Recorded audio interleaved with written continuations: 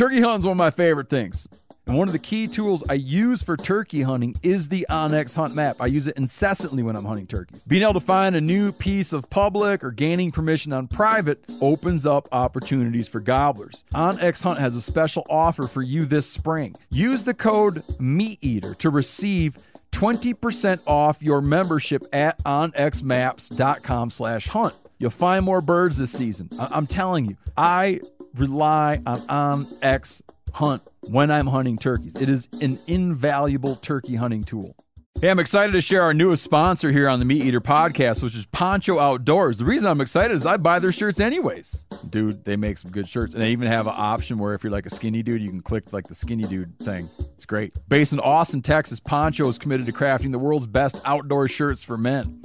Poncho is only sold on their own website. So head over to ponchooutdoors.com, use code MeatEater for a free hat or t-shirt with any purchase of a shirt. Poncho offers free shipping and returns, so you can try them out risk-free. If you're 21 or older, consume nicotine or tobacco, and want to join the Black Buffalo herd, head over to blackbuffalo.com to learn more. You can order nicotine pouches online. They ship directly to most states, or check out their store locator to purchase pouches at thousands of retail locations around the country.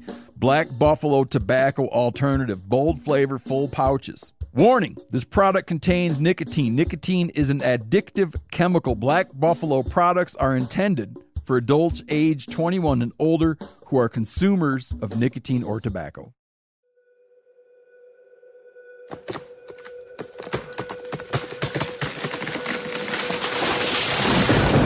This is the Meat Eater podcast coming at you shirtless, severely bug bitten, and in my case, underwearless. We hunt the Meat Eater podcast.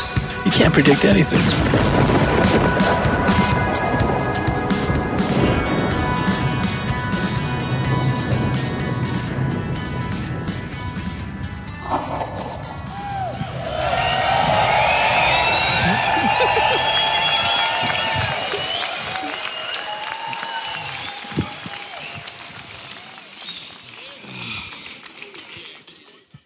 How's it going, everybody? All right. Everybody here has been to State Theater? Today. Today? Yep, just today. I saw the Cowboy Junkies here many years ago. And I feel that you saw Weird Al here? Really? I feel that it wound up being like, that was the first time I was at State Theater, and it turned out that me and my wife think that she was there too, but she would have been way too young for me to be gawking at the time. But I feel that she was there. Not to say you weren't. Not to say I wasn't, but I shouldn't have been. We think so. And then later you and me came here to see Bob Dylan. I was right up there. And that night, I don't know if you remember, I have a picture.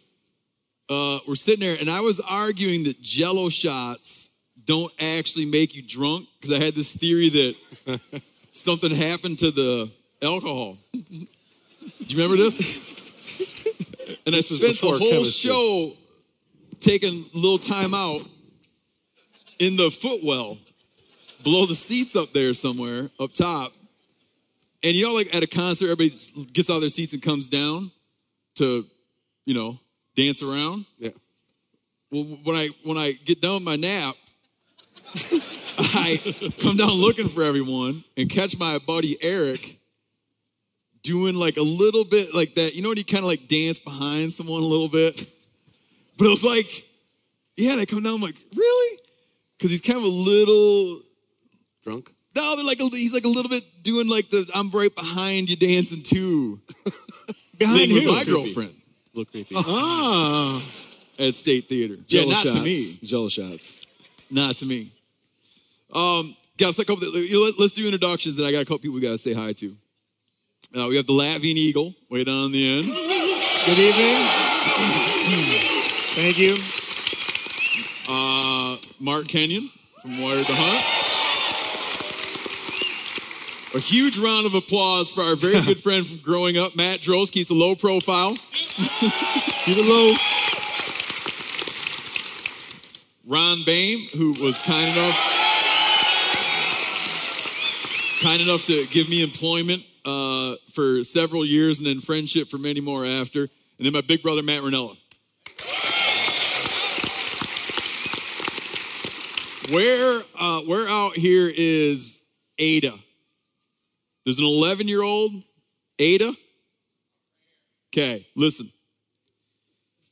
Your dad needs you to understand that listening to the Meat Eater podcast is better and more important for your mind and spirit than listening to Bruno Mars.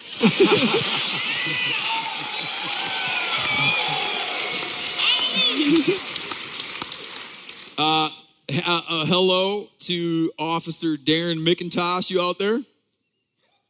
Thank you. Now, also my mother's here tonight. So, Rosemary Ranella.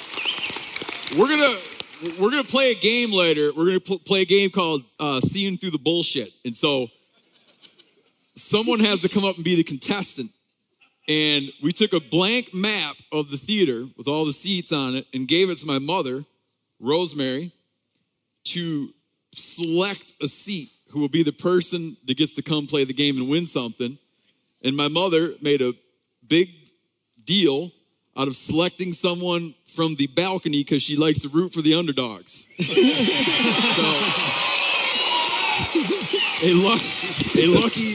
a lucky player up there will be called down to do that. And then one more thing, we'll get to you guys later too, but birthdays, we've got birthdays here tonight? Man, a lot. Really, tonight? That means tonight? Is it your birthday? Oh, then you won't win. Like, birthdays today. Oh, okay. The oldest, if you're old, you're in luck. We'll get to that later. If it's your birthday and you're old, you're in luck. Cover that. Now, gotta hit a couple news items like we like to do. They just had, you guys heard of this? There was like a organized squirrel hunt in New Jersey that got badly protested by the League of Humane. Let me get this right. It's the League of Humane Voters organized a protest against the squirrel hunt. The organizer was saying it's very disconcerting, the idea of it being a family-friendly event. Look at the strong correlation of kids who commit violence against animals as children and then grow up to be violent against people. A listener wrote in and he was saying, what's weird is part of the plan of this squirrel hunt was to teach people how to acquire and prepare wild game. If the organizer's assertion is true, would it not stand to reason that children who are raised eating meat from a grocery store are more likely to hire hitmen to commit violent acts against people on their behalf? Yeah. Also got an interesting note from a dude, a good Midwestern boy, who bought a new bow. And the guys at the bow shop were saying, man, if you want to get dialed for hunting, you need to shoot the bow like how you would shoot hunting. And he's planning on hunting in a tree stand, but his yard has no tree stands, so he takes to hunting from the phone pole, to practicing from the phone pole out on the street. And by the time the police come and the municipality guy comes and makes him take his stand down, but they did give him a line on where to go buy his own phone pole that he can bury it into his yard. We were talking about Norway recently, where a guy wrote in with an ethical dilemma from Norway, and another guy wrote in with a Norway expression. What was the hunting one? The German one? Yeah, Wiedmann. Wiedmannschow. Wiedmann, and it means like good luck hunting, like best of luck hunting. Yeah, he got to talking about that. And in Norway, they say skitjacked, which means I hope you have shit hunting. And it's like the same as saying like break a leg. Like you give, you know what I mean? You don't want to jinx his outing, so you hit him like that. Can you say it again? I want to make sure to remember that. It's, well, S-K-I-T-T, which I'm going to go with skit. Skit. J-A-K-T, which I'm going to go with. That's something to do with hunting. J-A-K. That's a yaz. Skitjacked. Skitjacked. I hope you have a shitty hunt trip. I think you guys should all use the Latvian version of that instead, because we have pretty much the same thing, two different versions of it. We say either šauj garām, which means basically shoot past them or over them. So you're saying like, good luck, hope you miss, kind of a thing. The other thing we say is like to spalvo neredzētu, which means I hope that you don't see hide nor hair. Really, these are both Latvian ones. Yep. Can you welcome everybody tonight in Latvian? Labvakar dāmas un kungi. There it is. One last news item, and I know Matt Drost, you sent this to me. Yeah. Recently, like you grow up these parts, taken for granted that you can just go down and walk down the beach. We did often. Just take a walk down the damn beach because this is America. And the Supreme Court just confirmed that, yes, in fact, this is America. Yeah. By At least the Great Lakes. Great Lakes. What's that? The Great Lakes. Yeah. The Great Lakes are America. Yeah. So in Indiana and Michigan, the Supreme Court actually refused to hear the hearing contesting the ability to walk the high water mark. Yeah, dude, a couple. I'm just throwing out the two people, Donald and Bobby Gunderson. What they suffer from is a problem that happens in American society with some people where I like to think of it as too bad it isn't true that isms. Like you buy a house on the beach and the next day here's some dirtbag walking down the beach. Surf casting. Yeah, and you're like, too bad it isn't illegal that guy wasn't down there on my beach. Yeah. And then they just have the energy and time to try to follow go. their dream. Yeah, like my dream would be that the people who are enjoying that area, just down there, taking in the sun. My dream is they couldn't enjoy that area. And I'm going to spend a lot of money preventing them from enjoying it. But so the Supreme Court not hearing it, they challenged it, got shot down, challenged it, got shot down. Yep. And they took it to the Supreme Court, and the Supreme Court refused to hear it and said that the law stands as is. Yeah. The high water mark is public domain. So summer is still on, everyone. Summer is still scheduled. This is kind of newsy, but we'll hit it right now while we're talking about news. A little bit of news. Mark, you're going to do a recap. Mark Kenyon, Wired to Hunt. This is the Wired to Hunt Michigan deer season recap. Jeez. Yeah. What happened, Mark?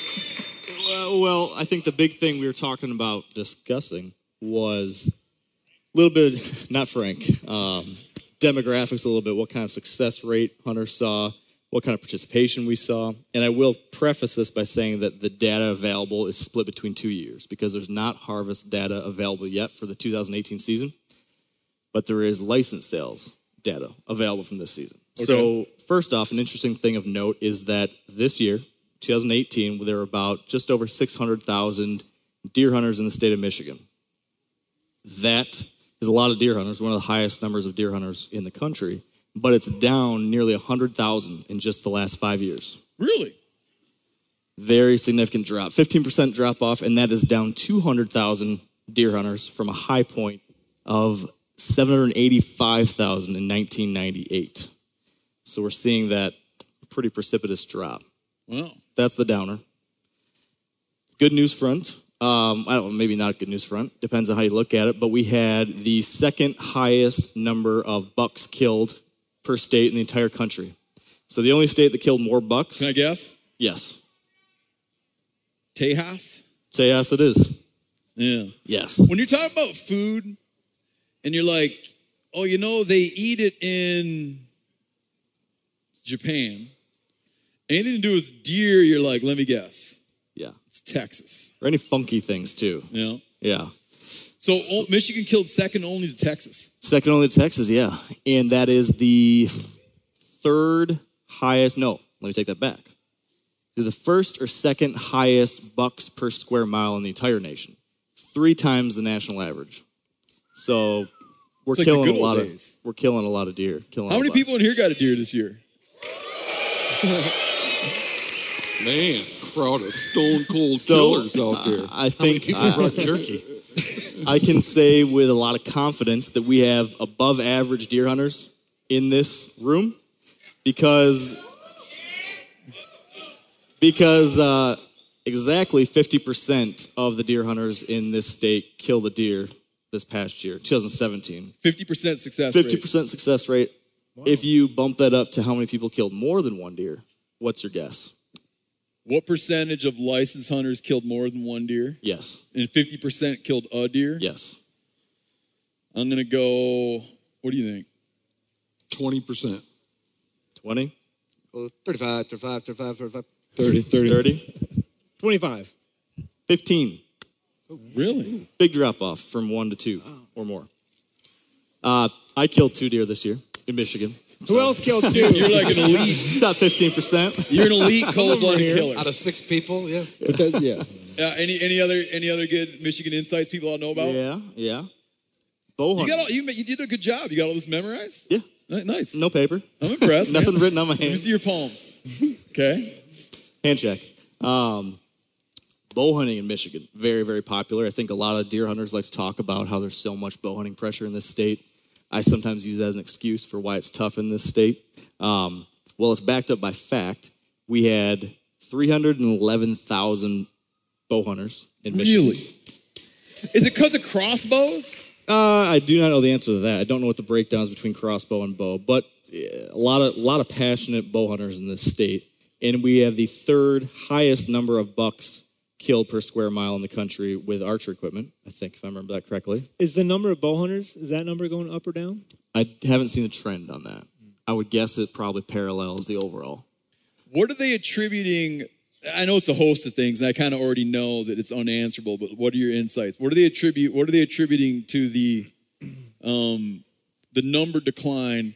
Have you seen the number of, like, the total number of people like that compared to hours spent afield?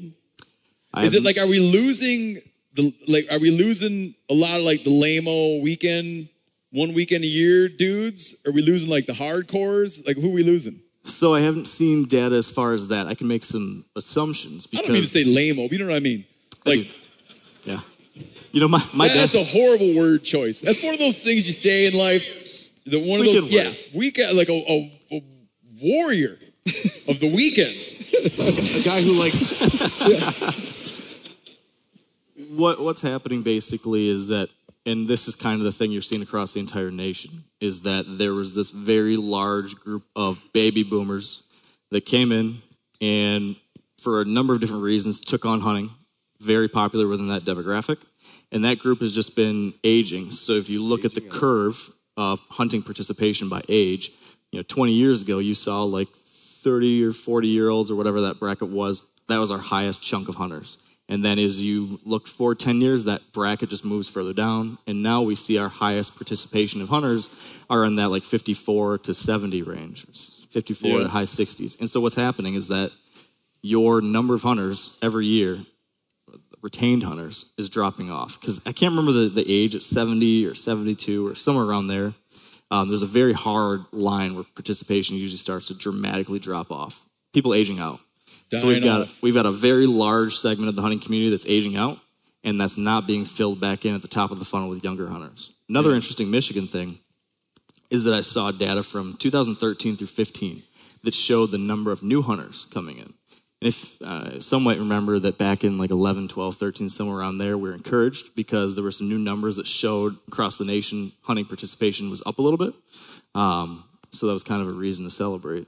Well, this data showed in Michigan that the number of new hunters is still actually going down. So our R3, attempts, recruitment, retention, et cetera, maybe we're, at least from 2013 to 15, was moving in the wrong direction, which was not from great. The deer's perspective. No. True. The deer, like, we're seeing some positive trends. Yeah. So, like the hunting's going to get, Michigan hunting's going to get better and better. It depends on how you're looking at it. I guess if you want less if you competition, want to see less pumpkins in the woods. Yeah. Which, I mean, like, selfishly, would I like it if there's fewer people? It'd be nice for my own personal hunting, but for the long run, it's not. Yeah. It's not what you want. As long as it's like it might feel immediately beneficial, but there's a long-term play that some people feel that long-term play becomes compromised. Exactly. Okay, if you had to hit Michigan in one word, and it can't be a hand gesture. Michigan in a single word, what would the word be? Do I go first? Anyone. Or just me? I can go first if you're not ready. Give you guys some time. Yeah, to think okay. about it. I call second. All right. Someone else might take it. Yeah, I want to make sure I don't lose it. I'm picking this word not because I've been gone now for 20 years, but I'm going to go with green. Greedy? Green. That's what I was going to say. Green. You stole my answer. Why? Green in what sense? That's true, man. What sense? That's a good point. Just like the color? The color, yeah, because being in the West, man, you don't realize Yeah. You fly growing up over. here how green Yeah. and how jungle-like this foliage is. When I come back now in the summer, Is that what you're just driving down these boulevards that, giant overhanging oaks, the big giant leaves, and it's just so green. And, I feel it in my soul. When I was spending a lot of time out in Matt's neck of the woods out in eastern Montana, I would come here and be struck by the foliage. But then, and it was cool, but then like I lost that buzz kind of living in the Pacific Northwest, but I think it'll come back now. Yeah. Like to look from an airplane and just see that Canopy. like line of leaves, man. It's reassuring, but God, it's bleak in the winter. Not today. You liked it today? Oh, it was beautiful today. Yeah. I thought you were saying we were green like a bunch of new hunters. I didn't really I appreciate thought he meant that. money. I thought he just pictures the land carpeted in cash. And a bunch of marijuana growing in the woods. Mark, what do you got, Mark? That did just become legalized. Tradition. Tradition. Yeah, I think I look at Michigan and I see a state filled with a lot of passion for the tradition of hunting. And then also, so I'd say it's like the macro level tradition, but then also personally, when I think of Michigan hunting, it's the tradition of my family deer camp and spending time with family in those moments. Yeah. Everyone up here, except Ronnie, was born in the great state of Michigan. But No, that's not true. I was born in Hinsdale. You were? Yeah. How old were you when you moved to Michigan? 2 months. Oh, 2 months old. Where were you born? Forget about that. Yeah, that's right, man. I couldn't really. That. So never mind. Where was Matt born? Where? Hinsdale, Illinois. It's a suburb of I was Chicago. born in Indianapolis, Indiana. Oh, never mind. I thought I was stacking the deck. You're the host. I thought it was like a bunch of Michigan mugs, man. But everybody's up here is a faker. Transplants. How do they say You guys it? aren't Michigan? Formative years? Is that how you say it? Yeah, formative. Yeah. Formative. We've all spent formative years here. Yes. I got more Michigan laid up right here than you boys. Matt, what do you got? One word. Man, so I thought about this when you asked this question earlier, and I kind of don't want to say what I was thinking, but I want to say adorable. Adorable? But then I have to describe what I mean when I say that. Because you got to be like a special dude to use the word adorable. Right, exactly. So I'm going to say adorable, and I was like, hunters be like, what's he talking about adorable? They want to kick his ass. I mean, it's like I'll show you adorable. Yeah, it's like, it kind of plays off that tradition. It's like this, it's it's complex. It's got all these things, it's got all the seasons, like the big city, the small city, the urban, it's got all of that. So it's kind of this like Norman Rockwell adorable sort of like sense to it, but yet it's also kind of a qualifier for bigger state stuff. Yep. It's a qualifier for moving to Montana. It's a qualifier for Alaska. It's got, you can fish salmon here. You can't fish that in many states other than the coastal states. There's big game here. So it's got a little bit of everything. So that was kind of adorable. Oh, adorable. It makes And a me want to qualifier. snuggle my state, man. Makes me want to panic because I can't come up with a word. The only thing I could think of is from moving from Illinois to here is Yanni actually stole mine. I was going to go green. You were going to roll with green. Yeah, I was thinking green because that's what I thought of when I came here. Illinois is a prairie state. We got trees, but they're in a city. And so I guess the only thing I could think of that struck me from coming here as a kid is just water. All the different kinds. You got waterfalls, Great Lakes, Little Lakes, swampy lakes, duck ponds, just water. Frozen water. Lots of hard water. Yeah. Hard water. Yeah. That's all I can come up with. Mine was the adjective form of water. Watery. Watery. Nice going, Illinois, brother. I don't feel so bad about Adorable now. Adorable's way better than Watery. The reason I even asked that question is I was talking to the writer Ian Fraser one time, and he's from Ohio, but really liked to talk about me being from Michigan. And he said one day when we were talking about Michigan, and he said, when I think of Michigan, I always think of people that I met on the bus who would say, fuckers. Adorable. I remember being like, that's true, man. I thought that was universal. I thought that was being on a bus. It was an elementary school bus. I was like, that's true. That is how we say that on the bus.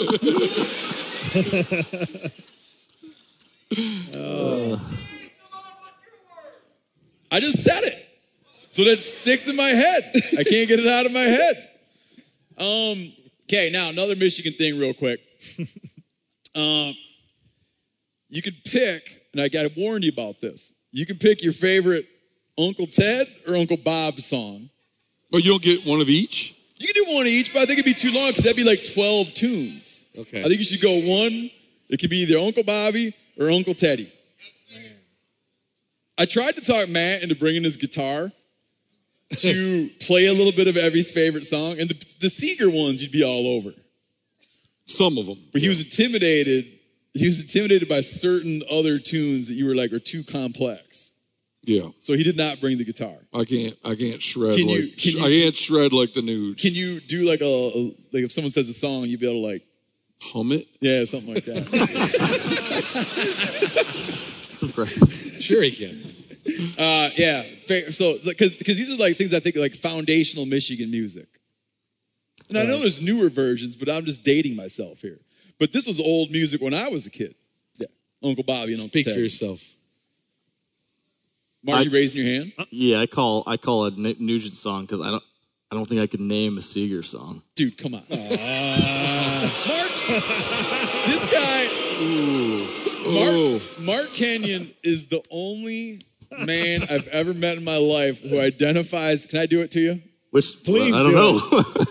What are you about to do? You like. It's almost like the name that shall not be spoken. I don't know what you're talking about. Musicians? Yeah. Remember in Mexico, we had a long conversation. Yeah, he's great. Mark, actually, if you ask Mark, Mark likes, it's like, remember like the Fonzie trying to say wrong? Okay, let's first preface. He'd be like, I'm sorry. Mark's Dude, a this Billy isn't- Joel fan. He's not like my favorite, but Billy Joel's pretty good. He also didn't see Jeremiah Johnson. Yeah, I have. Did you finally? I'm less shocked that he can't name a Nugent song. No, he can't name an Uncle Bobby song. I got Nugent.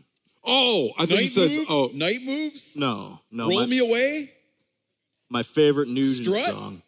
My Turn the favorite page? Nugent song is the clicheest song you could possibly think of for this event, but it was on a CD that I listened to every morning when heading to go hunting. It's on my deer hunting soundtrack. First track, got me pumped up every morning heading out. It's the iconic Fred Bear. Yeah. Ow! That counts. That counts. Yanni, you gonna roll with Uncle? I think I can only name one of each. Like I'm just not good at this game. I've never been good at this game. But yeah, it would be Night Moves. Night Moves. Yeah. And I like it more now since you explained. I used to just sing along, never really thought about words of songs. Point sitting I away just high. sing along and dance a little bit and enjoy myself, feel good. But when you explained what that song means, it changed it, you know? Like what actually is happening in that song. You needed Can an you share- interpreter. Yeah, that one, yeah. I would like that. Yeah. Can you explain maybe just one verse? 'Cause I think everybody would love to hear it. Yeah, it's about senescence. It's like growing old and fading out. Woke last night to the sound of thunder. It strikes a man deep when you start listening to it. Real heavy. Yeah. How far off, I sat and wondered. You could read it like a Bob Service poem. Humming a song Almost. from 1962. Now you got one you want to rip out? I feel like I should go with Roll Me Away because motorcycles, but I'm gonna have to go with the live version of Travel Man and the Beautiful Loser. Yeah. When it kicks in the Beautiful Loser in the middle of that, that's pretty good, man. And then I do have a Ted. I do have a Ted song, Great White Buffalo. Really? Yeah. Really? Yes. That's a good one. Yes. The B-side to Fred Bear. Yeah, the B-side. Yeah. You got Ron. You're not like a big music guy. But that was like, oh yeah, the live version was the. I'm not. I never have, but I have continually bought Bob Seger CDs of the greatest hits of Bob Seger for the last 20 years, and when they burn up, I throw them out. So my daughter You burn up a CD? You can if you listen to it enough. He plays it that fast. Well, I'm on the road a lot. And I have instructions to my daughter, Jessie, at my funeral, it will be accompany me. You will accompany me. That's a good one. I will cry if I start doing the lyrics to that. Let's do it. Let's do it. Someday, lady, I wanna you'll challenge accompany me. It makes me weep. I'll stick with the Seeger theme, but mine would probably be Refugee. That's Uncle Tom. Which is not. He's not from here. Not Uncle Tom's Cabin. But you got to admit that's a pretty good song. Yeah. I heard it yesterday. But really, I'd say I can't pick just one. I have to go with two. And one is as sweet as the other is savage. I'd say on the sweet end, it's Main Street. And then on the savage end, it's Her Strut. Strut. Both those songs, do they get you to dance? Are about, they're the only two songs I know of in his whole catalog that are about how you say adult dancing. Yes. But this is a debate. I don't know if you remember this. We had a big debate about what Strut is about. Right. In Strut, Uncle Bobby says, I do respect her, but I love to watch her strut, is what he says. Matt used to say, no. He's saying, I do respect her butt. I love to see her. I love to watch her strut. And we would argue about that endlessly. And I hope that now you've given up on your perspective. It does seem a little silly in retrospect. The problem with all that stuff is it's just you come back here, you hear so much classic rock. In Montana, you don't hear nearly as much. No, it's hard to keep up on it. But that stuff is so good, but it just gets so old, You mean after a lifetime of listening to it? I wish I had rock and roll dementia. Yeah. Where I could just always be new. all be gone and I could discover it anew, Yeah, that'd be good. Because mine's been taken. Like with friends that you haven't seen in 5 years, they'd get in your car and they'd be like, he had that album in 5 years ago when I got him this car. Yeah. Man, between streaming services, fitness apps, and delivery services, it's never ending. I'm talking about the subscriptions, the monthly dings on your credit card. Well, thanks to Rocket Money, I'm no longer wasting money on the ones I forgot about. Rocket Money is a personal finance app. It goes in and finds and cancels your unwanted subscriptions. Meaning, let's say there's a show that comes out and you want to watch it and you wind up doing this free trial and you forget about it. And then 2 years later, you realize you're paying those hosers $12 a month for something you don't use. It finds that stuff, cancels it, and helps lower your bills so you can grow your savings instead. Rocket Money has over 5 million users and has saved a total of $500 million in canceled subscriptions, saving members up to $740 a year when using all of the app's features. With Rocket Money, I have full control over my subscriptions and a clear view of my expenses. Stop wasting money on things you don't use. Cancel your unwanted subscriptions by going to rocketmoney.com/meateater. That's rocketmoney.com/meateater. Again, rocketmoney.com/meateater. The single most valuable tool I have for chasing turkeys next to my scatter gun is the OnX Hunt app. If I'm hunting turkeys, I'm using OnX. If I'm not hunting turkeys, I'm using OnX. I'm always using OnX. I live by that stuff. I can't tell you the number of birds this app has put me on by allowing me to easily find new areas to hunt. It's invaluable. I use it all the time. Even properties I know super well. And I'm at my buddy Bubbly Doug's house. I'm using OnX, and I've hunted this place a million times. With their compass mode, I can pinpoint exactly on the map where a gobble rang out from. and then figure out the perfect spot to set up. Meaning, if I'm sitting there, let's say I'm at Bubbly Doug's, I'm in the Naval, and I hear pow, I'll like instinctively pull up Bubbly Doug's place on X, and I'll look at the topography and I'll be like, oh, that sucker must be over in that little opening over there. Waypoints also, and the ability to share them, okay, comes in handy every spring. Whether that's revisiting old waypoints where I've been on birds before or sharing them to buddies to help put them on birds. This app will help you find more turkeys. OnX Hunt has a special offer for you too. Use code MeatEater to receive 20% off your membership at onxmaps.com/hunt this turkey season. Spring is a great time to do something with your family.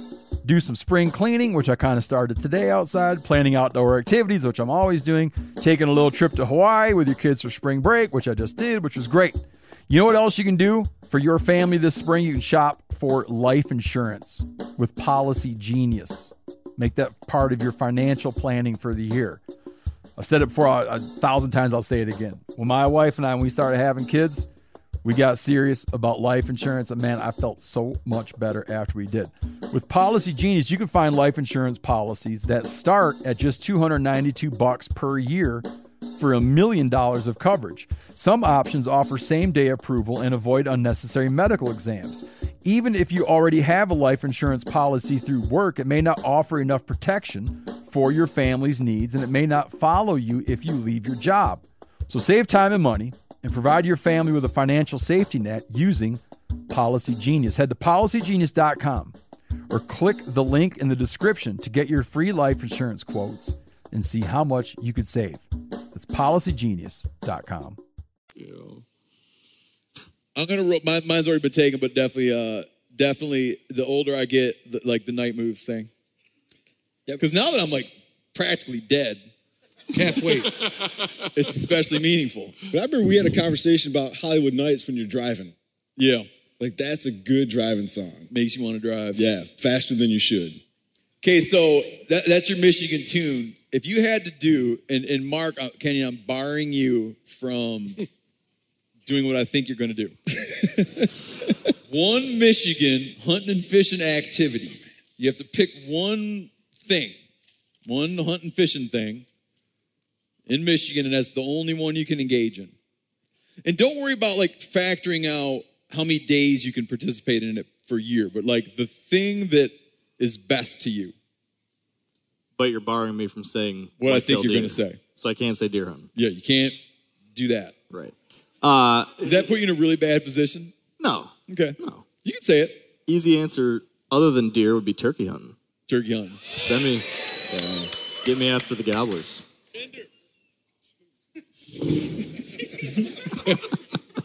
Michigan Turks. Yanni? Michigan Turks. I probably had to go Turks too, man. Yeah, no. I love my squirrels, but if I'm surprising. Really? Not surprising at all. But you really love squirrels. I really love squirrels, man. But those turkeys, man. Like somebody asked us recently about like which animal is most challenging, or what do you love about hunting so much? And I answered because I love the challenge, and I feel like I wasn't clear enough, and people mistook that I was saying that I love just the physical challenge of it so much. But turkey hunting, really, a lot of times it's not that physical, right? Like, and that's one thing I love about it for looking at the future is when I'm an old man, I can probably still be hunting turkeys. But the turkey just consistently humbles me. And that's really nice to have in a species. Squirrels have been doing that to me lately as well. But I feel like there might come a time where I won't be humbled by the squirrel anymore. No, I'm with you. But like turkeys, the thing, I love to hunt turkeys, and they do humble you, but sometimes I wonder if turkeys are hard because they get smart, or is it because they're so unsmart that they become completely unpredictable? Right? Because if you really review it in your mind, there could be two things going on. One would be that he's cagey. Two is just he's completely irrational. There's probably a little bit of both going on. And you mistake his irrational character because you'd be like, well, why? Like I'm making like these enticing sounds. You should want to come over here to make love to this hen turkey that I'm mimicking. But he's just so whacked out that it doesn't even occur to him to come do it. If I could solve that, then I maybe would go with it. But I have a different one that I'm going to go with. But it doesn't matter because the chess game is only in my head. He's not really playing against me, right? He doesn't know. Good point. Did you, we talked about this before, did you see the thing the guy did where I was saying if you set up on a roost tree 100 yards away from the roost tree, what are the odds that the turkey's just going to walk past you? Yeah, you showed me his calculations. Yeah. 13% of the time, he'll walk within shotgun range of you, which is kind of about right. Like just randomly select a position in a circle around a roost tree, and there's a 13% chance that he'll pass within 40 yards of one side of you or the other. And I feel like that's about, I mean, I still love what you're saying, man. I'm not dogging on turkey hunting. No offense taken. Man, like,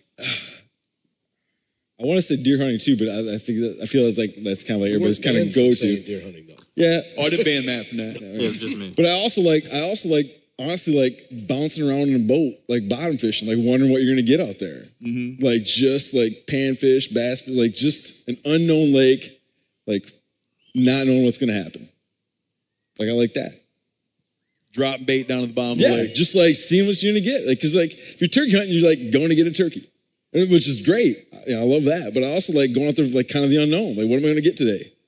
Like I like that idea. Yeah, like you're asking little questions to the lake. Yeah. Oh, well, I can't really. I'd be hunting grouse. I have to hunt grouse. That'd be the one thing that, if I couldn't travel anymore, I could always count on Michigan for having a handful of grouse to chase. So. What are grouse numbers in Michigan doing right now?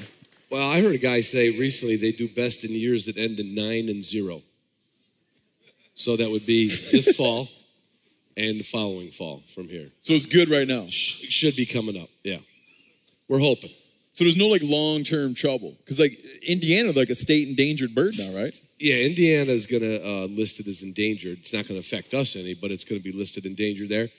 No, it's still dropping off precipitously in every state. Like our grouse numbers will never take what we took years ago. Just because changing timber practices? I think mostly. I think, habitat's like everything. Habitat. It's like location to buy a house. Yeah. It's always habitat. But, luckily we do a little bit of timbering, not enough, but we do a little bit of timbering. But, I mean, you can find grouse, even if it's not a clear cut. You can find grouse, and that's the one thing I couldn't live without. I'd have to have that. Yep. Oh, I don't like this removing the sidebar of like taking it out of the season. Like, I didn't say take it out of season, like poach it. Oh, I had these guys over here shooting chicks in June or something. Oh no, what I meant was you could like, I'm trying to free you from feeling like you need to pick a thing just because you can do it for many days. Right. Do you know what I'm saying? Yeah. I'm gonna stay with, even though that's the case, I'm gonna stay with perch. Fishing yellow perch. Yeah. Perch fish. Because, I guess 2 reasons. You fished yellow perch today? I did. There's just so much opportunity. They're so good to eat, and I just like how egalitarian it is. Anybody can do it. Tent. You don't need permission. There's so many. It's like every man's fish. Yeah, I'm with you. So. Yeah. When I was thinking about this, because I think about a lot. The thing I liked most was something we didn't do that many times. And I think that you, Matt Droles, you and our brother Danny pioneered it, which was where Pendle's Creek flows out into Pendle's Bay, which is kind of like Whitefish Bay, right? Yeah. Of Lake Superior. Yep. And you guys, this is in the mid-90s. Yeah, it would have been 96, 97, yeah. You guys figured out that you could go down there in the spring. Yeah. No, it's fall too, though. We did both. Taking spawn sacks with little bits of foam in them and hucking them out and catching little dinker steelhead. Yeah. We said, it was amazing. You set up rods and just sit back and wait for them to go off. Surf fishing Lake Superior. That's pretty fun, man. And one time we caught a beaver by the tail. I grabbed that. Yeah. That was back when we would do something we would call worrying wildlife. where you would just now and then detain a beaver. Just for the story, which you would tell 20 years later on stage. Send him along his way after worrying him. But, there's a picture I have. There's a picture I have from fishing Pendle's Bay, like surf cast in Pendle's Bay. And we were down there. I think it was real windy, and I think we got done fishing, and everybody was drinking Boone's Farm wine. And what sticks out about the picture, what sticks out about that little brief kind of moment when we did that a lot, was I remember it was, and I've talked about this a handful of times with friends of mine. It was like, I guess I was hit the age where, like when you're really young, you got friends, but you don't think about them. That's when you call everybody fuckers, right? Yeah. And that's how you are with your friends. You don't have to foster that friendship much. It's just there. It's just, you just take it for granted. It's just the guy you accuse of masturbating a lot. Yes, it's like, you have a friend, you accuse him of masturbating, you give him the finger when you see him, and he's just your main friend, So I know it's a good friend. And you know that you're like Doug Duran says, you're like, no, it's not a dog, right? So you're just together. But then, at this Pendle's Bay day that I'm thinking of was one of the first moments when I hit an age where I was like, my God, do I like my friends? And and I have this picture from that day, and I look at the picture, it's like this realization that, you do like these people. They're not just people to flip off or whatever when you see them. And it was like this kind of cherished moment. Now I just have this thing, and I look at it, and it's always anchored in time because we would drink a lot of Boones back then. And I remember we were fishing Pendle's Lake one time. That's so cold that our Boones froze. And it rose up as a syrup. Yeah. And then we would just do shots of the syrup that came up out of the top of your Boone's farm. So I took my daughter ice fishing the other day, actually she asked me to go ice fishing, which was great. But then I found out later she was doing it because she wanted to get out of a babysitting gig that I didn't know she was asked to do. And she was like, my dad is going to take me ice fishing. And then she asked me to go ice fishing. So that was the whole shtick. But then we were on the ice, and she was like, have you ever been out ice fishing for a whole day? And I was thinking about one of those Pendle's trips. Like, oh yeah. Steve and I used to go out, and Matt and Dan would go out all day long. Cook out on the ice. I left the Boone's Farm part out, but get snow blindness. Yeah, just stay out. She's going to hear that part now. And she's like, she was very that'd be fun. I'm like, and I was kind of just what you said. I was thinking and those are good times, man. Those are good friends. Just all day long on that lake. You somehow don't recognize it when it's happening. No. Those fun ass times, man. Yeah. Okay, moving on to crossbows. Why? Crossbows are super controversial all of a sudden, man. I'm going to be the guy up here that's a proponent of crossbows. You like them? I'm going out with my daughter, and there's a youth hunt that takes place earlier in the season, and on public land you can't use a rifle. This is all correct, right? I'm saying this correct? Well, where? And so it'd be northern, Grand Traverse, Traverse County. You can't use a youth can't use a rifle on public land during that early season hunt. Never been up there for that. Yeah. So. I'll buy that. Does that sound right? Yeah. Does not sound right. So anyhow, it was time for me to get a new bow, and she was 8-ish, and so I was starting to take her hunting. And I was kind of figuring what could I I could invest in a new bow for me, or I could buy this crossbow that she and I can both use. It's universal. And she was into hunting, but she was still nervous about gunshots. This is kind of like a gateway drug into that, I guess, with this crossbow. I'm with you. And she loved it. And I kind of bought it as for her, but now I use it. It's great. I love it. And there's all these talks about you take these far shots, and it's it may just be how I view it and how I hunt, but I haven't taken a shot with that thing that I would not have taken with a bow.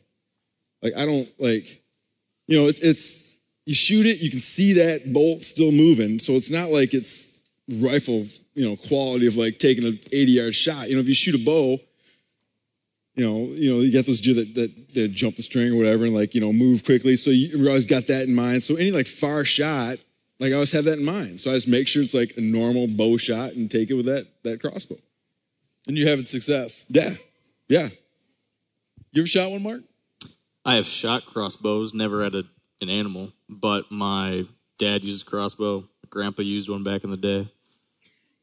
I don't have a problem with them. I understand why some people see there being ethical questions around long shots, or why some people don't like the idea of a bunch of people just grabbing a crossbow and heading out during their cherished archery season. But who's drawing these lines of what's okay, what's not? You could have a traditional archer say, well, you shouldn't be taking your crossbow. But I think it's also like you put a lot of stock then in just like hunting is so much more than like that piece of equipment that you use, I think. Yeah. You know, so you put all this like stock in like hunting is just like if you're using a bow or a crossbow. That makes or breaks whether or not you're like an ethical hunter or like enjoying the hunt. When you just talk about like, you know, like the numbers of bow hunters are declining. Well, like that's probably not good for hunting. And that's yes, sir.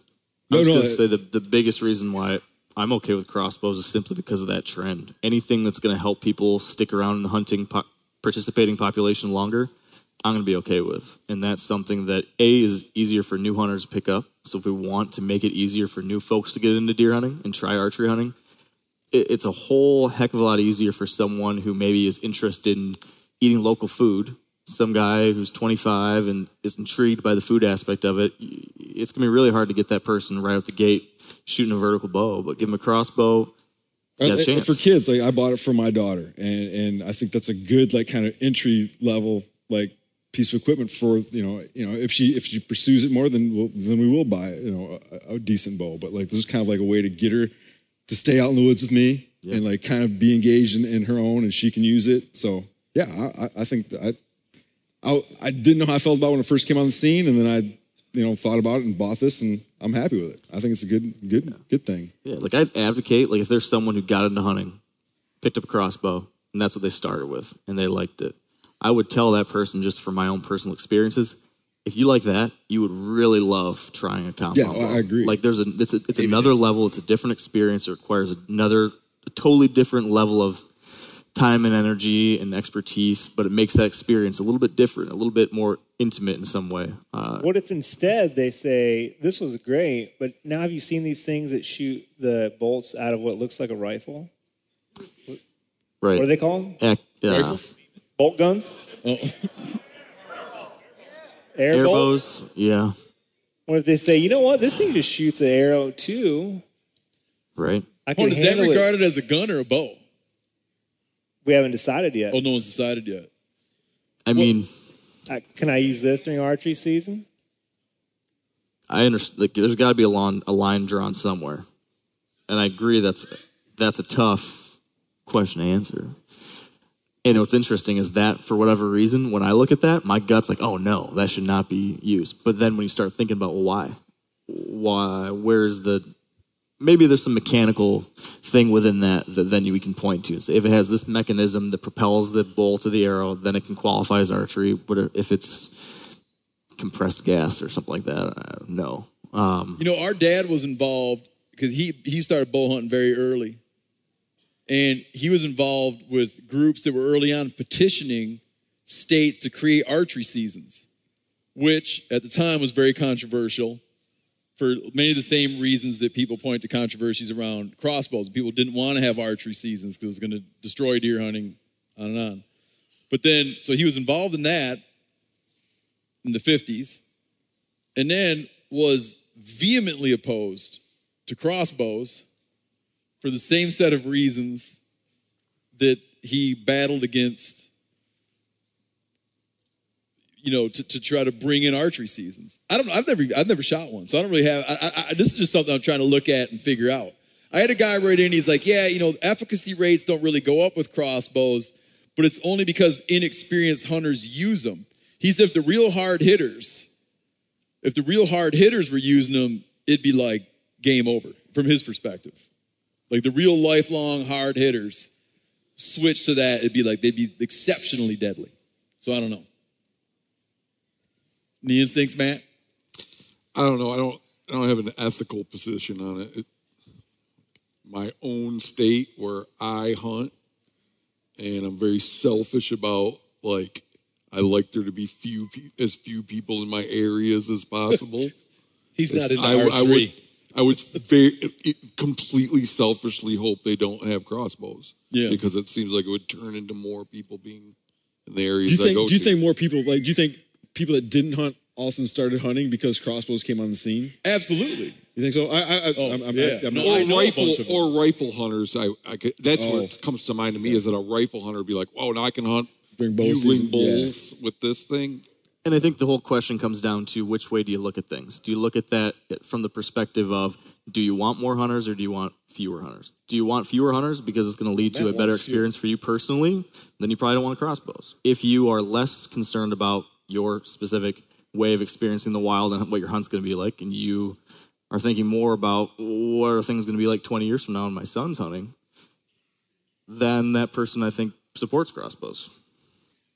I'm on board until Matt loses opportunity. Once Matt starts losing opportunities, I say no more. Okay, I'm ready to move on. I want to talk about emotional support dogs. It's a good pivot. Ryan, how many dogs do you own? Currently 5. Do you have any of them registered as an emotional support dog? Oh, even registered as one? No. Like, do you have an emotional support dog? No. So how, Matt, we haven't really talked about this. You have one. I have an emotional support corgi. Can you break down for me? Are you at liberty to talk about it? Sure. Okay. As long as the airlines, some representatives aren't listening. I'd like to interject. Okay, can you explain? I want you to talk, and I don't want to get yourself in trouble, from the perspective of someone with an emotional support dog. Yeah, well, Because how is it? Okay, go ahead. No, finish your question. Okay. Is it just that you don't want to be inconvenienced, so therefore you have an emotional support dog?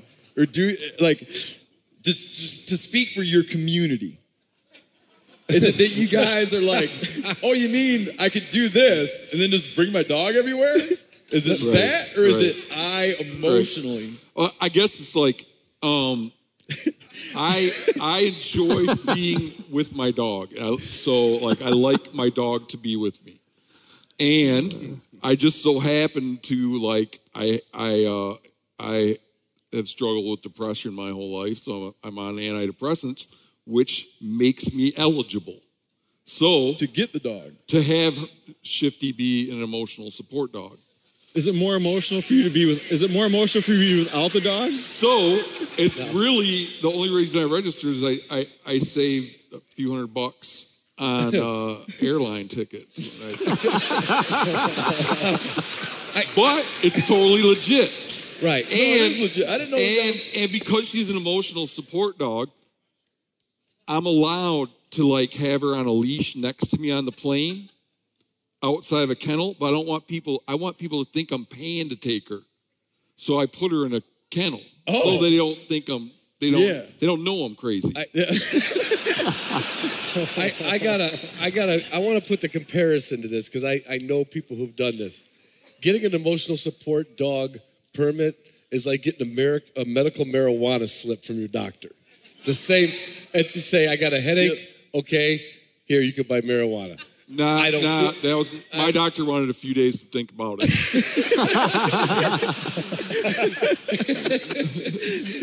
Same doctor. So you don't use them because with bird dogs it'd be great, right?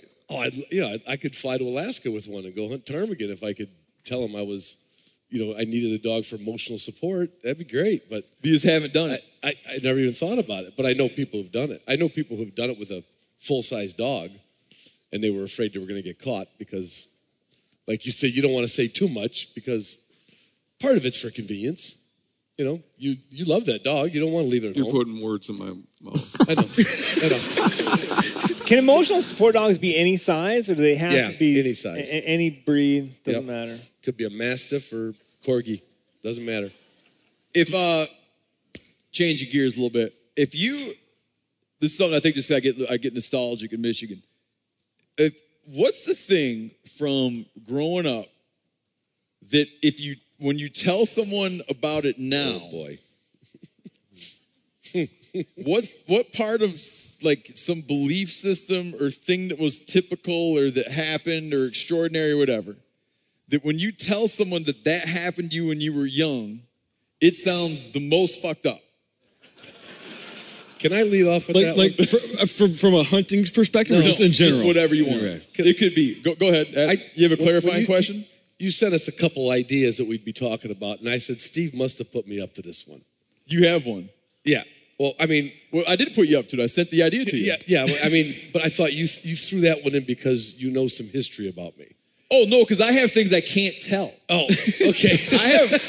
There's some things there's some practices that I was familiar with. I'm talking about like in the sporting life. Right. That now I just have to, I would talk about them with you downstairs, right. but not up here. No, this is just like growing up stuff, things that you can't believe, and people nowadays. Yeah, I'll do mine to get what I'm talking about. Okay. Okay. Because I got mine ready. I told my wife this story, and I told my kids this story, and they look at me like they can't picture what I'm talking about. My dad used to have a friend who would come over. He was a drunkard named Mr. Higgins. And I remember Mr. Higgins coming over our house one time on his snowmobile in his snowsuit, but didn't have clothes on under his snowsuit.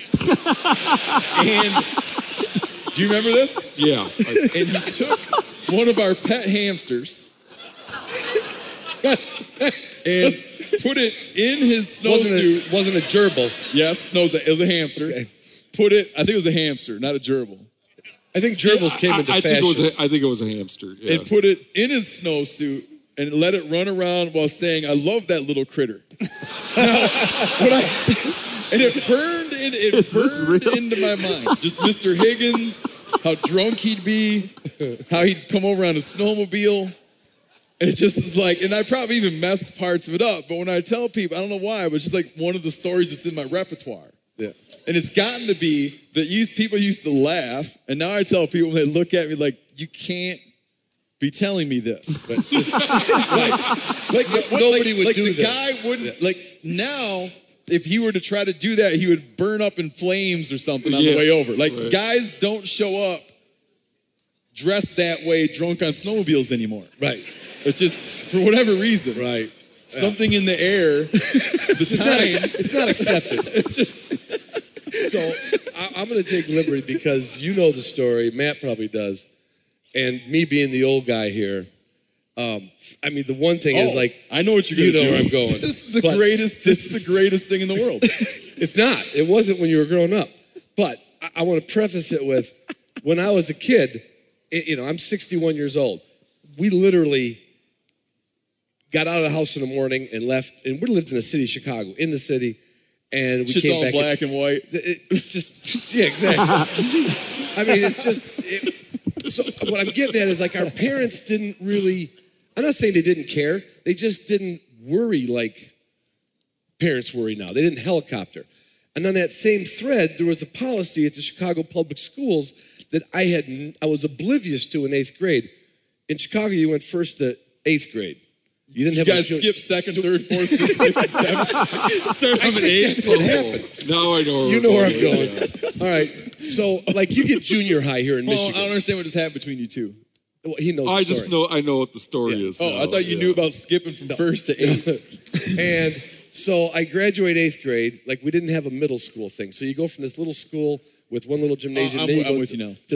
So this takes putting a hamster in your trousers and kicking it up. This happened to every kid. No junior high. No junior high. So you come from 8th grade, and all of a sudden you're going to go now with all these people older than you, and all your friends from 8th grade. Yeah, it's like dudes with 5 o'clock shadows and stuff. Oh, yeah. You're in 8th grade. The guy that could buy you beer, yeah. In sophomore year.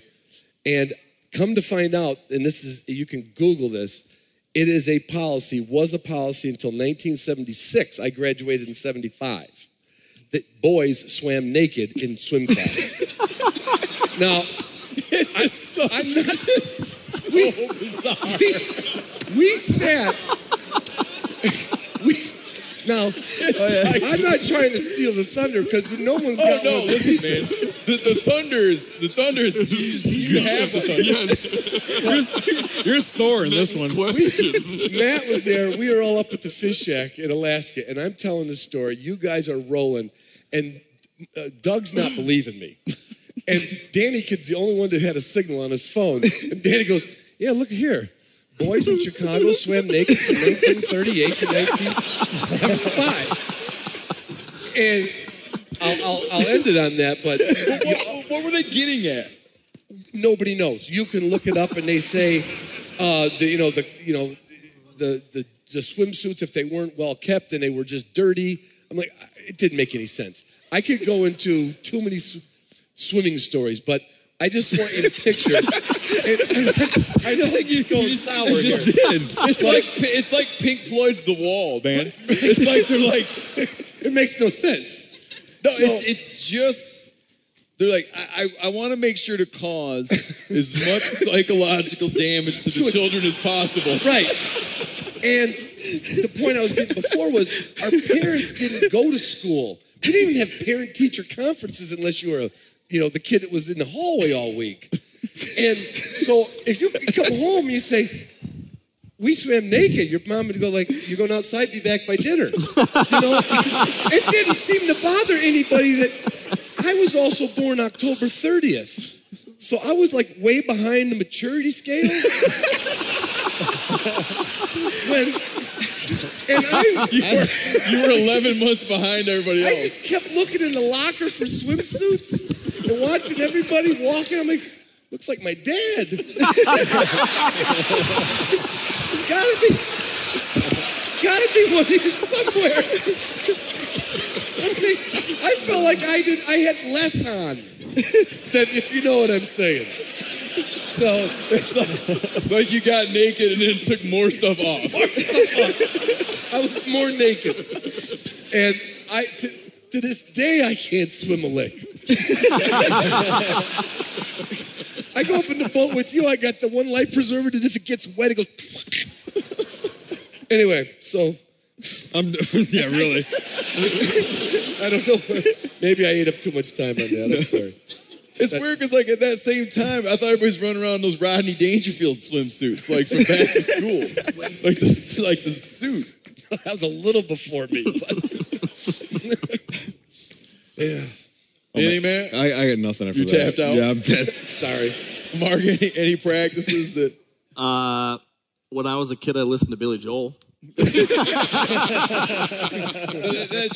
some things that are so embarrassing, Mark. Keep it to yourself. Parents just wouldn't let that happen anymore. Was it supposed to have a Michigan twist or no? I know. From our childhood. Yeah, because he violated the Michigan rule. No, just go ahead.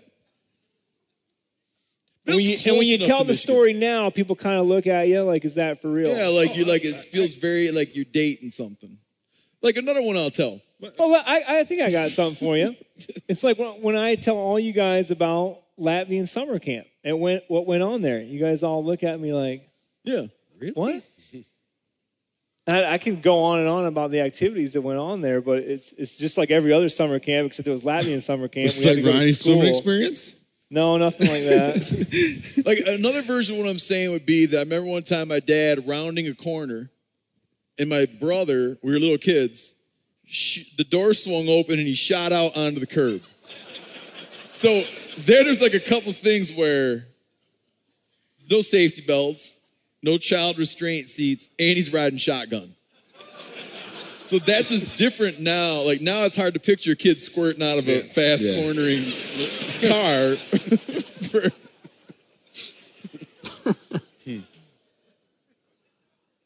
Yeah. No, nothing. You go. No, I don't know if I have anything like that from mine. Yeah, I kind of misread the question. Oh, what did you think it meant? I thought you were talking about like really inhumane things we did as kids. Oh yeah, that's what I was saying. And then I thought, well, downstairs. it must be okay to talk about that. But now that I realize that's not what you were asking, I'm pretty sure it wouldn't be okay to talk about it. Although it does indicate how things were different. Did you know Rocket Money can cancel a subscription for you? They'll even alert you when there's been an increase in a subscription price and negotiate rates for you. I can see my subscriptions in one place, and if I see something I don't want, Rocket Money can help me cancel it with just a few taps. You wouldn't believe how many people are paying for subscriptions they don't use. This happened to me. It's annoying. This helps you find it out and get rid of it. Well, Rocket Money is a personal finance app that finds and cancels your unwanted subscriptions and monitors your spending and helps lower your bills so you can grow your savings.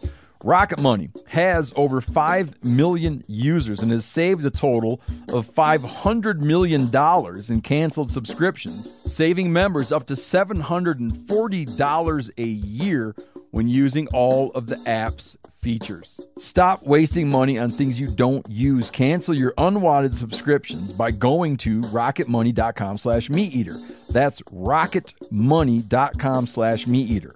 rocketmoney.com/meateater. The single most valuable tool I have for chasing turkeys next to my scatter gun is the OnX Hunt app. If I'm hunting turkeys, I'm using OnX. If I'm not hunting turkeys, I'm using OnX. I'm always using OnX.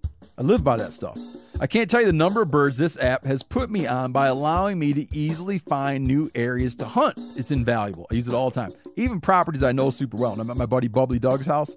I'm using OnX, and I've hunted this place a million times.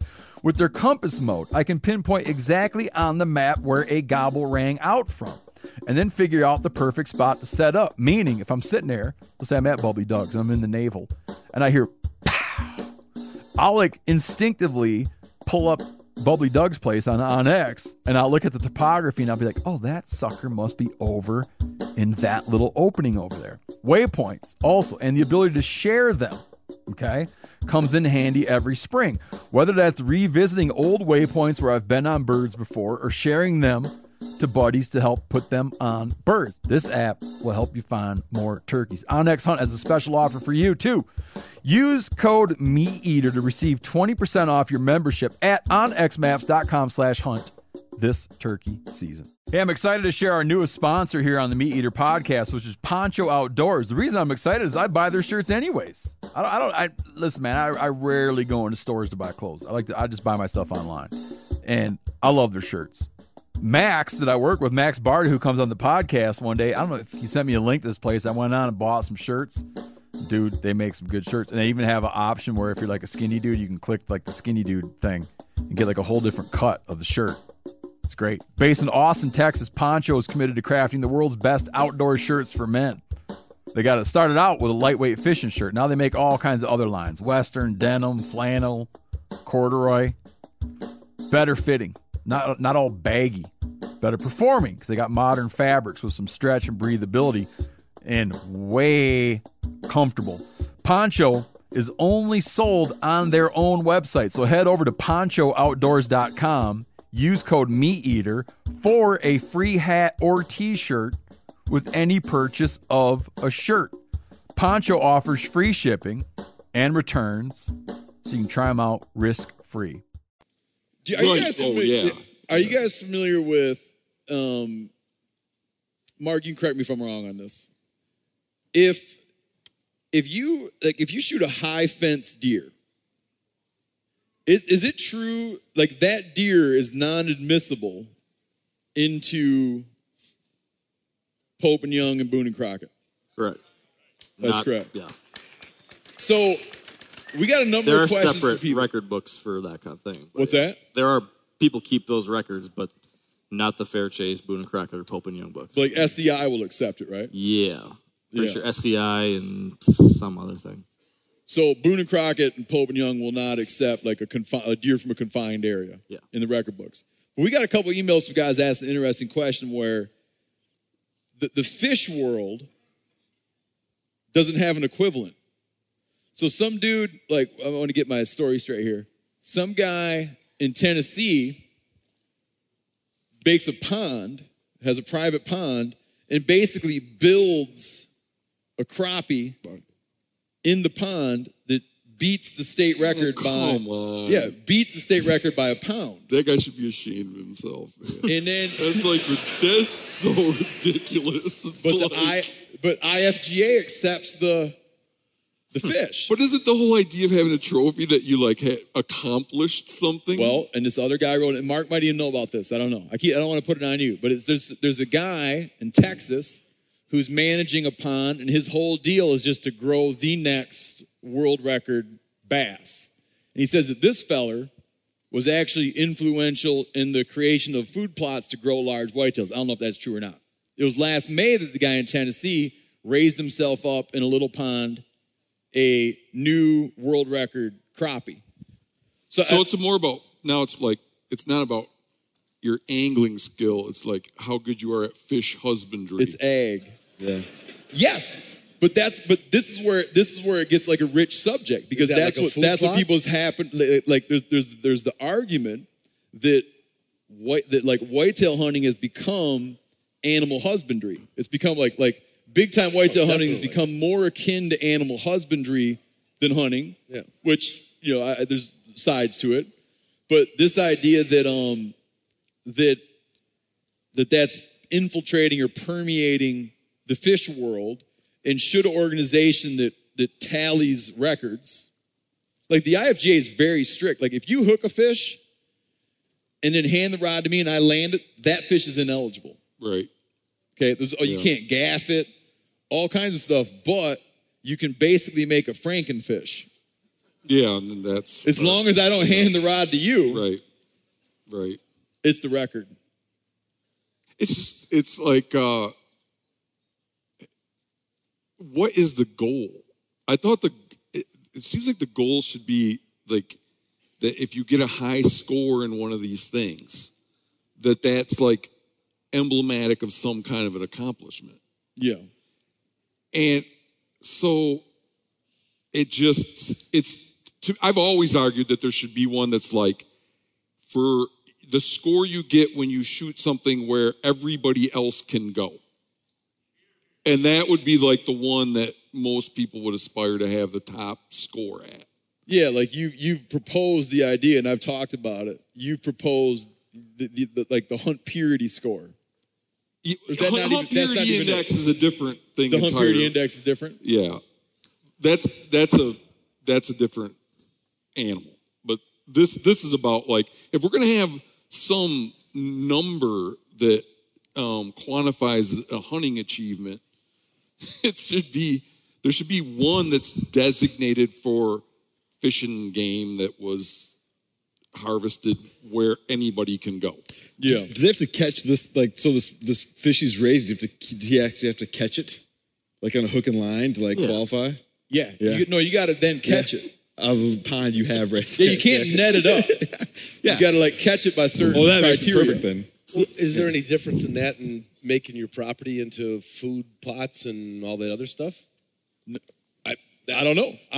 So I like to fish out of the pond in the backyard. Yeah. Yeah. I think the bigger issue. Go ahead. I think the bigger issue is even the idea of applying or saying that the score of an animal's antlers is indicative of some kind of skill that you as a hunter has at all. I think that's where our issue is in general. That we're looking at this number as somehow. But what else is it? If it's not that. Well, I would say let's get rid of it altogether. I'd say it's like always that. Like, why else would you have a scoring system unless it's like a surrogate for how long your pecker that's is? not why that's not why they came up with scoring systems. Right. When the Boone and Crockett Club was started, they were trying to improve the records available to understand these species back in the 1890s. It's come a long way. It's come a long way, but no, it's important to understand that it was a way that you could look. You could look at long-term trends of what the landscape was capable of producing.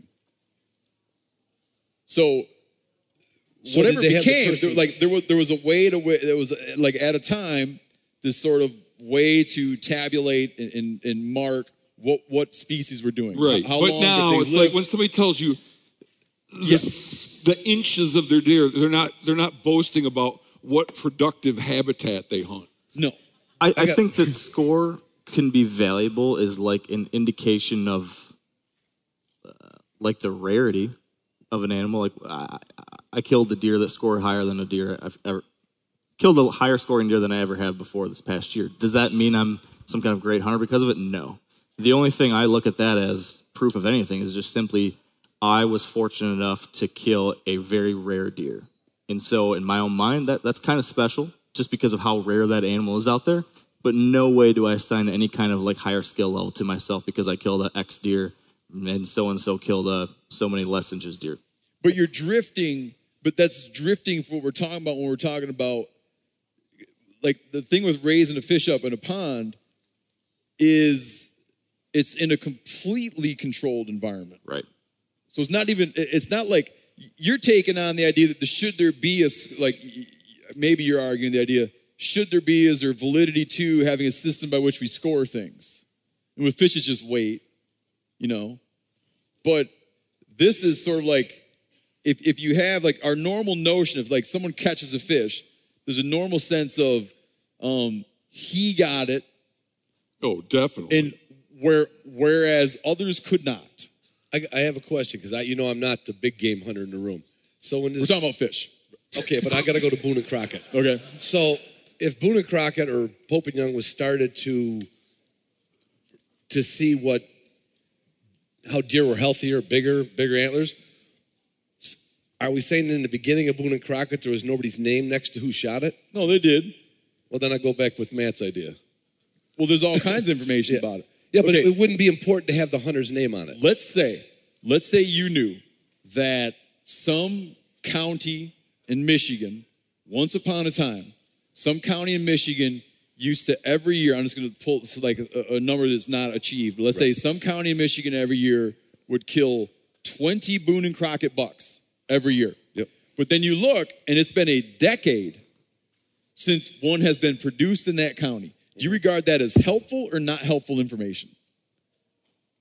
If I was a big game hunter, I guess I'd find that as helpful if I was looking for bigger antlers. If you were a guy that wanted a deer with a big score, it'd be very helpful. Very helpful. I think, but I also think it's telling of something else. The fact that some people abuse it or fetishize it, I don't think then means that the whole idea of scoring something is invaluable, right, or invalidated because some guy is a prick about it. So do you think this guy will go back next year, catch that crappie again, and have the first and second place?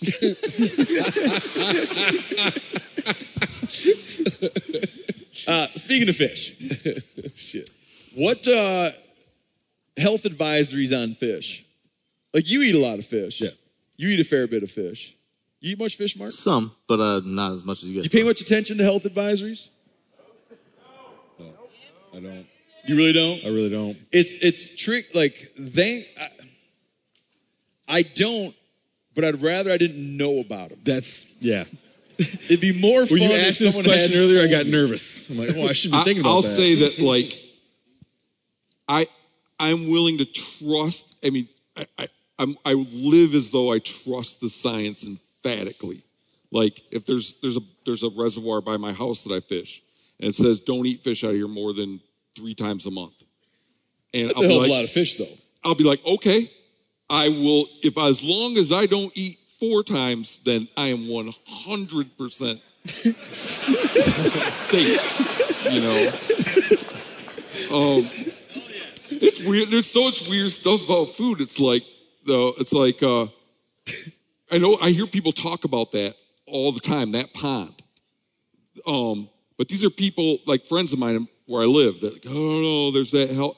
But these are people that eat grilled meat and processed meat, like brats and stuff, 4 or 5 times a week. There's so much evidence that grilled meat causes cancer. Yeah. It's like undeniable, but they'll do that, you know. So it's like that's one of the things that frustrates me about it is when I was living in Seattle, we had a great yellow perch fishery. No one would touch it because everyone knows about this thing that you weren't supposed to eat more than like some number a month. But I'm like, weren't you just shit-faced the other night? It's like, ask your doctor, how often should I get so drunk that I can't remember where I was?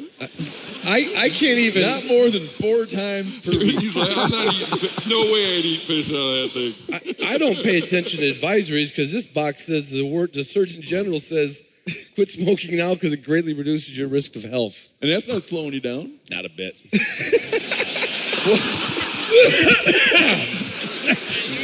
I'm good. Talk about what Parker Hall's perspective on it.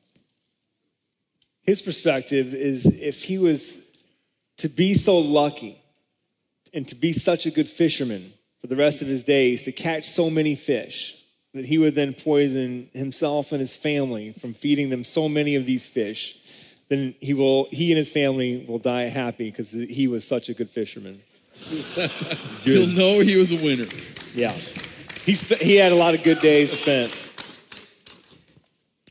Okay, Mark, can I hit you with another deer one? Yeah. being in deer hunting country and all. A guy wrote in wondering this. You know how there's this commonly held perception, probably true, seemingly true, that when you pressure deer, they become nocturnal. They become increasingly nocturnal with pressure. You don't like that? No, I mean, to a degree, yes. It's increased pressure. Is it a commonly held perception? Yeah, I would say it changes deer. Everyone here would agree that there's like a thing like, deer under more and more pressure do more and more, move less during daylight. This guy has a great idea that I think I'm going to tell you, Mark, I'm going to give you a hot tip. This is going to change the whitetail world. All right. Why not go out on your property and raise holy hell at night all the time? I like it. And drive them diurnal. It's a very interesting idea. It's a great idea. Those deer are like, bro, I don't do shit at night. Did you see the people out here? I wait till that sun is high in the sky, and then I go out into that field and catch a bite. Changing lives. What's that? You're changing lives right there. It's an interesting idea. And another dude about whitetails wrote in wondering if you could, through the liberal application of doe and heat lure, urine, if you could make the rut come earlier by all the mimicry and making deer think they were missing out. No. You're not buying that? I think you could. Well, I'll say this. I don't know if you could or not. But I think that you could potentially instigate a rut because I think bucks can breed does anytime. No. Can they? I think so. That they're always the only reason I think so too. Yeah. The biggest thing is trying to get a doe.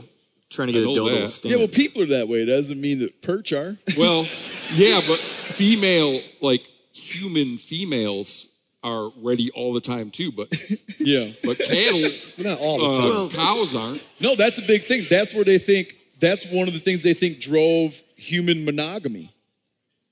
Was a thing that drove human monogamy. That is that there's no a human female is receptive. There's no outward manifestation. It's not like a baboon or something where there's an outward manifestation, and it could happen at any point in time. It could happen throughout the year. So you didn't have humans to guard your reproductive partner. You couldn't be like a deer and be like, I'm out for 11 months, but I'll be back when the action happens.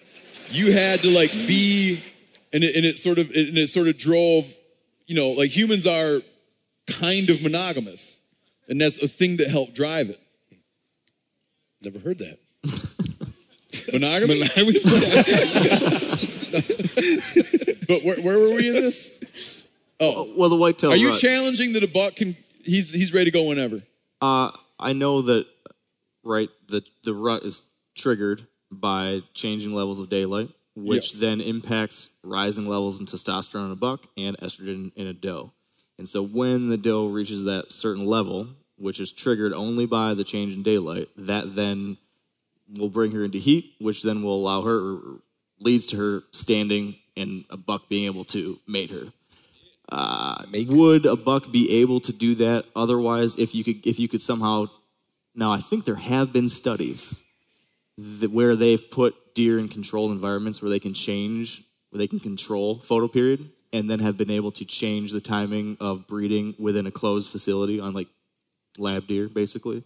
So if you could do that to a doe, but then have a buck just maintain regular status quo, would he breed her if she was standing in April because she thought it was the time to go? Maybe. But I don't think that psyching them out with a bunch of snort wheezes and buck grunts is going to do it. I'm going to throw something out there, and I don't expect anyone to really know this, but I know that a listener will know and email in. If you were to capture a deer here, a buck, and then transport that buck to the southern hemisphere, how long would it take until he was shedding his antlers 6 months later? Now that is a question. Right. I got Have one you- more. I got a follow-up for you. Oh, yeah, go ahead, Yanni. Have any of you guys ever wished that instead of being year-round, like we have it, that you could switch like roles with, say, a bull elk or the elk species? Have like a human rut. And just roll in, like, you know, early to mid-September and hang out for about 30 days, fight, and roll around in mud and piss, get things done, and then leave. What are you going to do for the other 11 months of the year? I'm just asking. If you Don't make it during deer season. Don't make it. Yeah, but it'd be like a wedding reception all the time, man.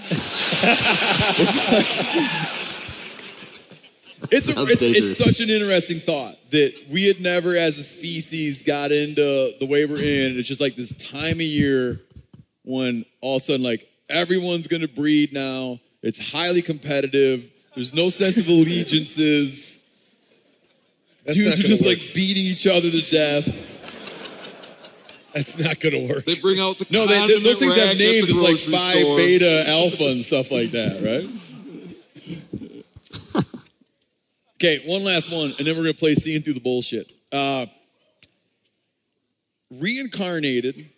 Did I preview this one with you guys? Yeah. Yeah. You gave us Reincarnated. I didn't Someone read wrote the in whole about this. email, so I don't think I got that far. You saw down. this email come in? Yeah.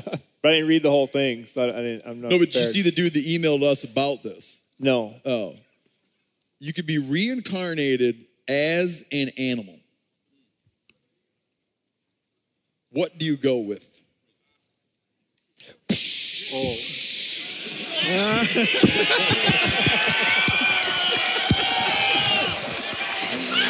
That's too Oh, easy. yeah, you did, that was on too a easy. platter. Thank you. The eagle.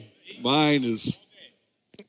I want to be a big old bull elk, man. Really? With everybody trying to shoot at I you? want to rip one, big old bugle. I want to urinate down my leg. I want to frickin' destroy some trees and shit. You don't care how bad you And then smell. I want to juke some dude, like make him follow me down the mountain for 3 miles and then just vanish. But you didn't It would speak be up like on you- that I last want to raise question. hell. That last question, you just had the opportunity. Climb a mountain and not even feel it. Yeah. It'd be nice. Ripping them bugles would be cool Oh, as shit, man. Yeah. Yanni, do your way far off elk bugle. Oh, everybody get ready. This is a tough This is a bugle way far off. Where you're like, I lost did I just it. hear That was one? so far off, you barely heard it. Rip another one. I want the kind where you're like, you can't even tell if you heard it.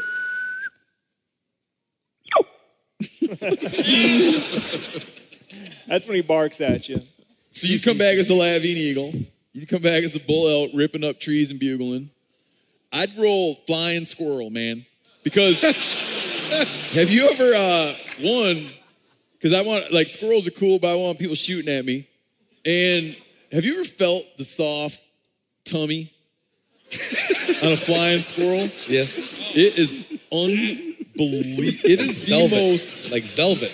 The most So unbelievable. you picture yourself every night kicking back with a cold beer. Yes. And just like when you're, you know, when you're laying in bed and you're like, you move your leg to get to a fresh zone or whatever. Yeah. Just the feeling of myself as a flying squirrel. Yeah. And you get a little bit of that eagle feeling every now and then. I would just wake up and be like, geez, do I feel good. Like, I mean, I feel good. Yeah.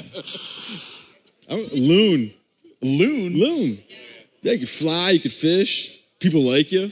Yeah, no one shoots No at one you. shoots at you. Yeah.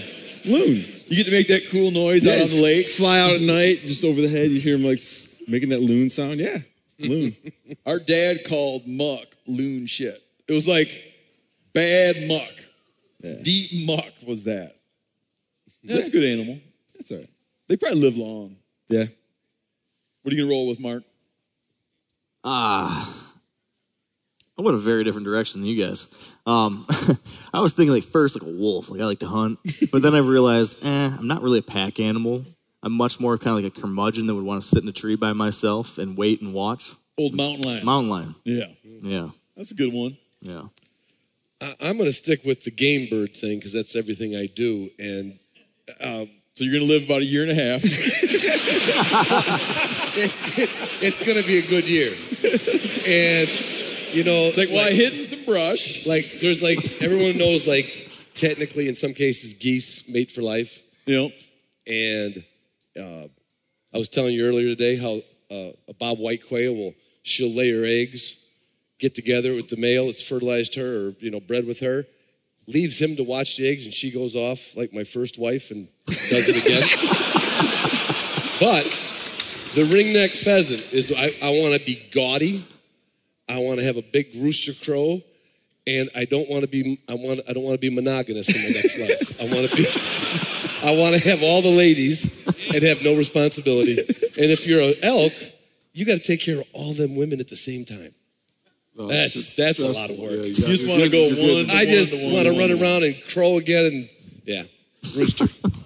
All right, Giannis. Let's pull up who's the person my mom picked. You got your piece of paper? Yeah, should we do that first?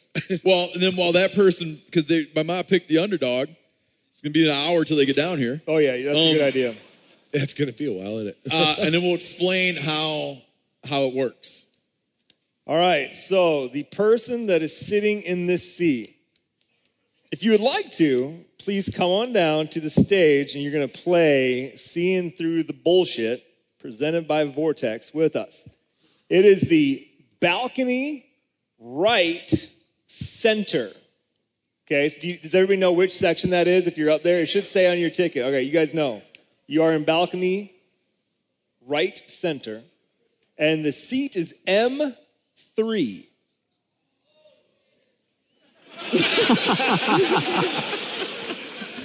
Okay, so here's how. So we wanted to do the game, and our buddies at Vortex helped us out by creating a gift that we can give out. Do I have? Oh, they're right here. Yep. So you get these here, brand spickety new 10 by 42 Fury binoculars. Ow! Souped up high-end binoculars with they got a built-in laser rangefinder. So usually you have your binoculars, and I'll carry a rangefinder, but he's got the rangefinder's in there. So you hit the button and it range finds stuff. We were messing around and we were zapping. We were able to range find deer at over 1,000 yards. We were messing around with these. So you get these for seeing through the bullshit and playing the game. Now the game is this. We're going to tell you a thing that's true, but you're going to have to pick it out from two things that are not true. Where's the person? I think he's repelling. Oh, you coming down? Come on right. up. We should have a seat for him. How's it get up? Can you hop up? Hop on up. Are you fired up, or do you wish you weren't doing it? You're fired up. What's your name? Rick. Nice to meet you. Hey, can Okay. we have can you pass me that chair? Thank you. Where should we put Rick? Right there. Anywhere. Let me put you in the middle, Rick. So, Rick, you're going to hear a thing that's true and two things that are not true. And your job is to suss out the true one. You want to go first? You want to give him the true one first? Yeah, let's hit him with the true one. like that Princess Bride thing. So I guess I was reading about this, and it was published last year in the Journal of Wildlife Management. I guess one of the age-old questions in whitetail management is how they avoid inbreeding, and it seems like particularly prescient, like with habitat fragmentation, and that deer are getting confined to smaller areas, and the populations, you got these meta populations that aren't linked. So people have always wondered how they don't suffer inbreeding depression. So this group of social scientists and behavioral ecologists from Michigan State took some detailed observations on white-tailed does, and it turns out that not only do they segregate from their first siblings and their male first siblings and first and second cousins, like they become spatially segregated from them during the rut, but they become highly aggressive towards them when they do encounter them. So I guess the male relatives are keen to mate, like unlike humans, they don't mind kissing So their you're sister. saying siblings, but also First and second cousins, yeah. like did a doe can detect. Yeah, yep. There's a case study part of the paper where they talk about a few incidences where they've caught the does actually trying to nip off the testicles of. Okay. It's Doug, right? Doug? Rick. The hell did I get Doug? I'm going to take you back to 1827. Okay? There are a couple of promoters around Niagara Falls. And they get this idea that how they can raise up some money. And they buy an old schooner, like a barge schooner. And they figure, you know what people would really pay a lot of money to see? Is if we filled it full of zoo animals and ran it over Niagara Falls to its destruction. And so they get some bears, they get geese, they get a buffalo, they put dogs and cats on it. And it doesn't really work because the bears jump out and swim to shore. Everything else goes over the falls. It's rumored that the first creature besides a fish to ever survive the fall over Niagara Falls was a goose. And it's estimating the number of people that came to see this happen is as difficult as Trump's inauguration. But it's estimated between 5,000 and 30,000 people came to watch this menagerie. Came to watch this menagerie of animals go over Niagara Falls to their death. Best estimates put it at 10,000 people gathered to watch this happen. But you haven't heard the last one. Yanni? I'm going to read mine right out of the newspaper article where I found it. I read on the Inquirer. Last summer, Rick, a new Indiana state record largemouth bass was caught, eclipsing the previous record, which was a 14-pound, 6-ounce bass that was caught by Jennifer Schultz, which had stood for 20 years. On a neighborhood pond in Bloomington, Indiana, an 81-year-old grandma, Carol Lundberg, took her 7-year-old grandson, Jackson, fishing. She forgot the bait. Carol picks up a cigarette butt and puts it on the hook. I guess she thought it looked like a worm. She casts it out, passes the rod to her grandson, and he immediately drags up a toad. The fish is certified at 16 pounds, 8 ounces, and it becomes the new Indiana state record largemouth. Just last summer. What's that? Bull? That one's bullshit? And you think that Steve's is the true story? Like, absolute certain. You got it. You're the first guy to ever win.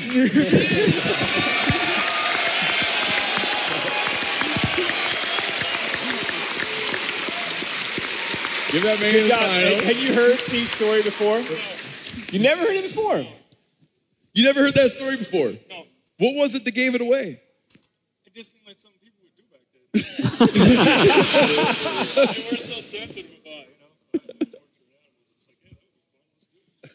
Good job, man. Good work, man. Thank you for coming up.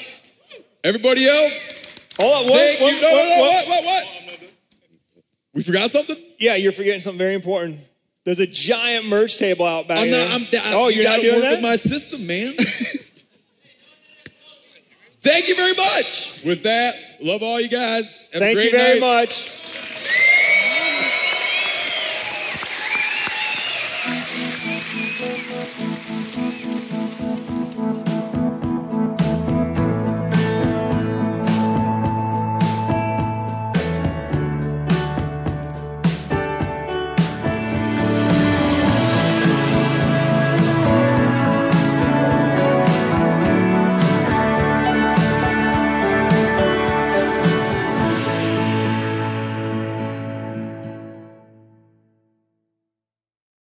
Hey, I'm excited to share our newest sponsor here on the Meat Eater podcast, which is Poncho Outdoors. The reason I'm excited is I buy their shirts anyways. Dude, they make some good shirts. And they even have an option where if you're like a skinny dude, you can click like the skinny dude thing. It's great. Based in Austin, Texas, Poncho is committed to crafting the world's best outdoor shirts for men.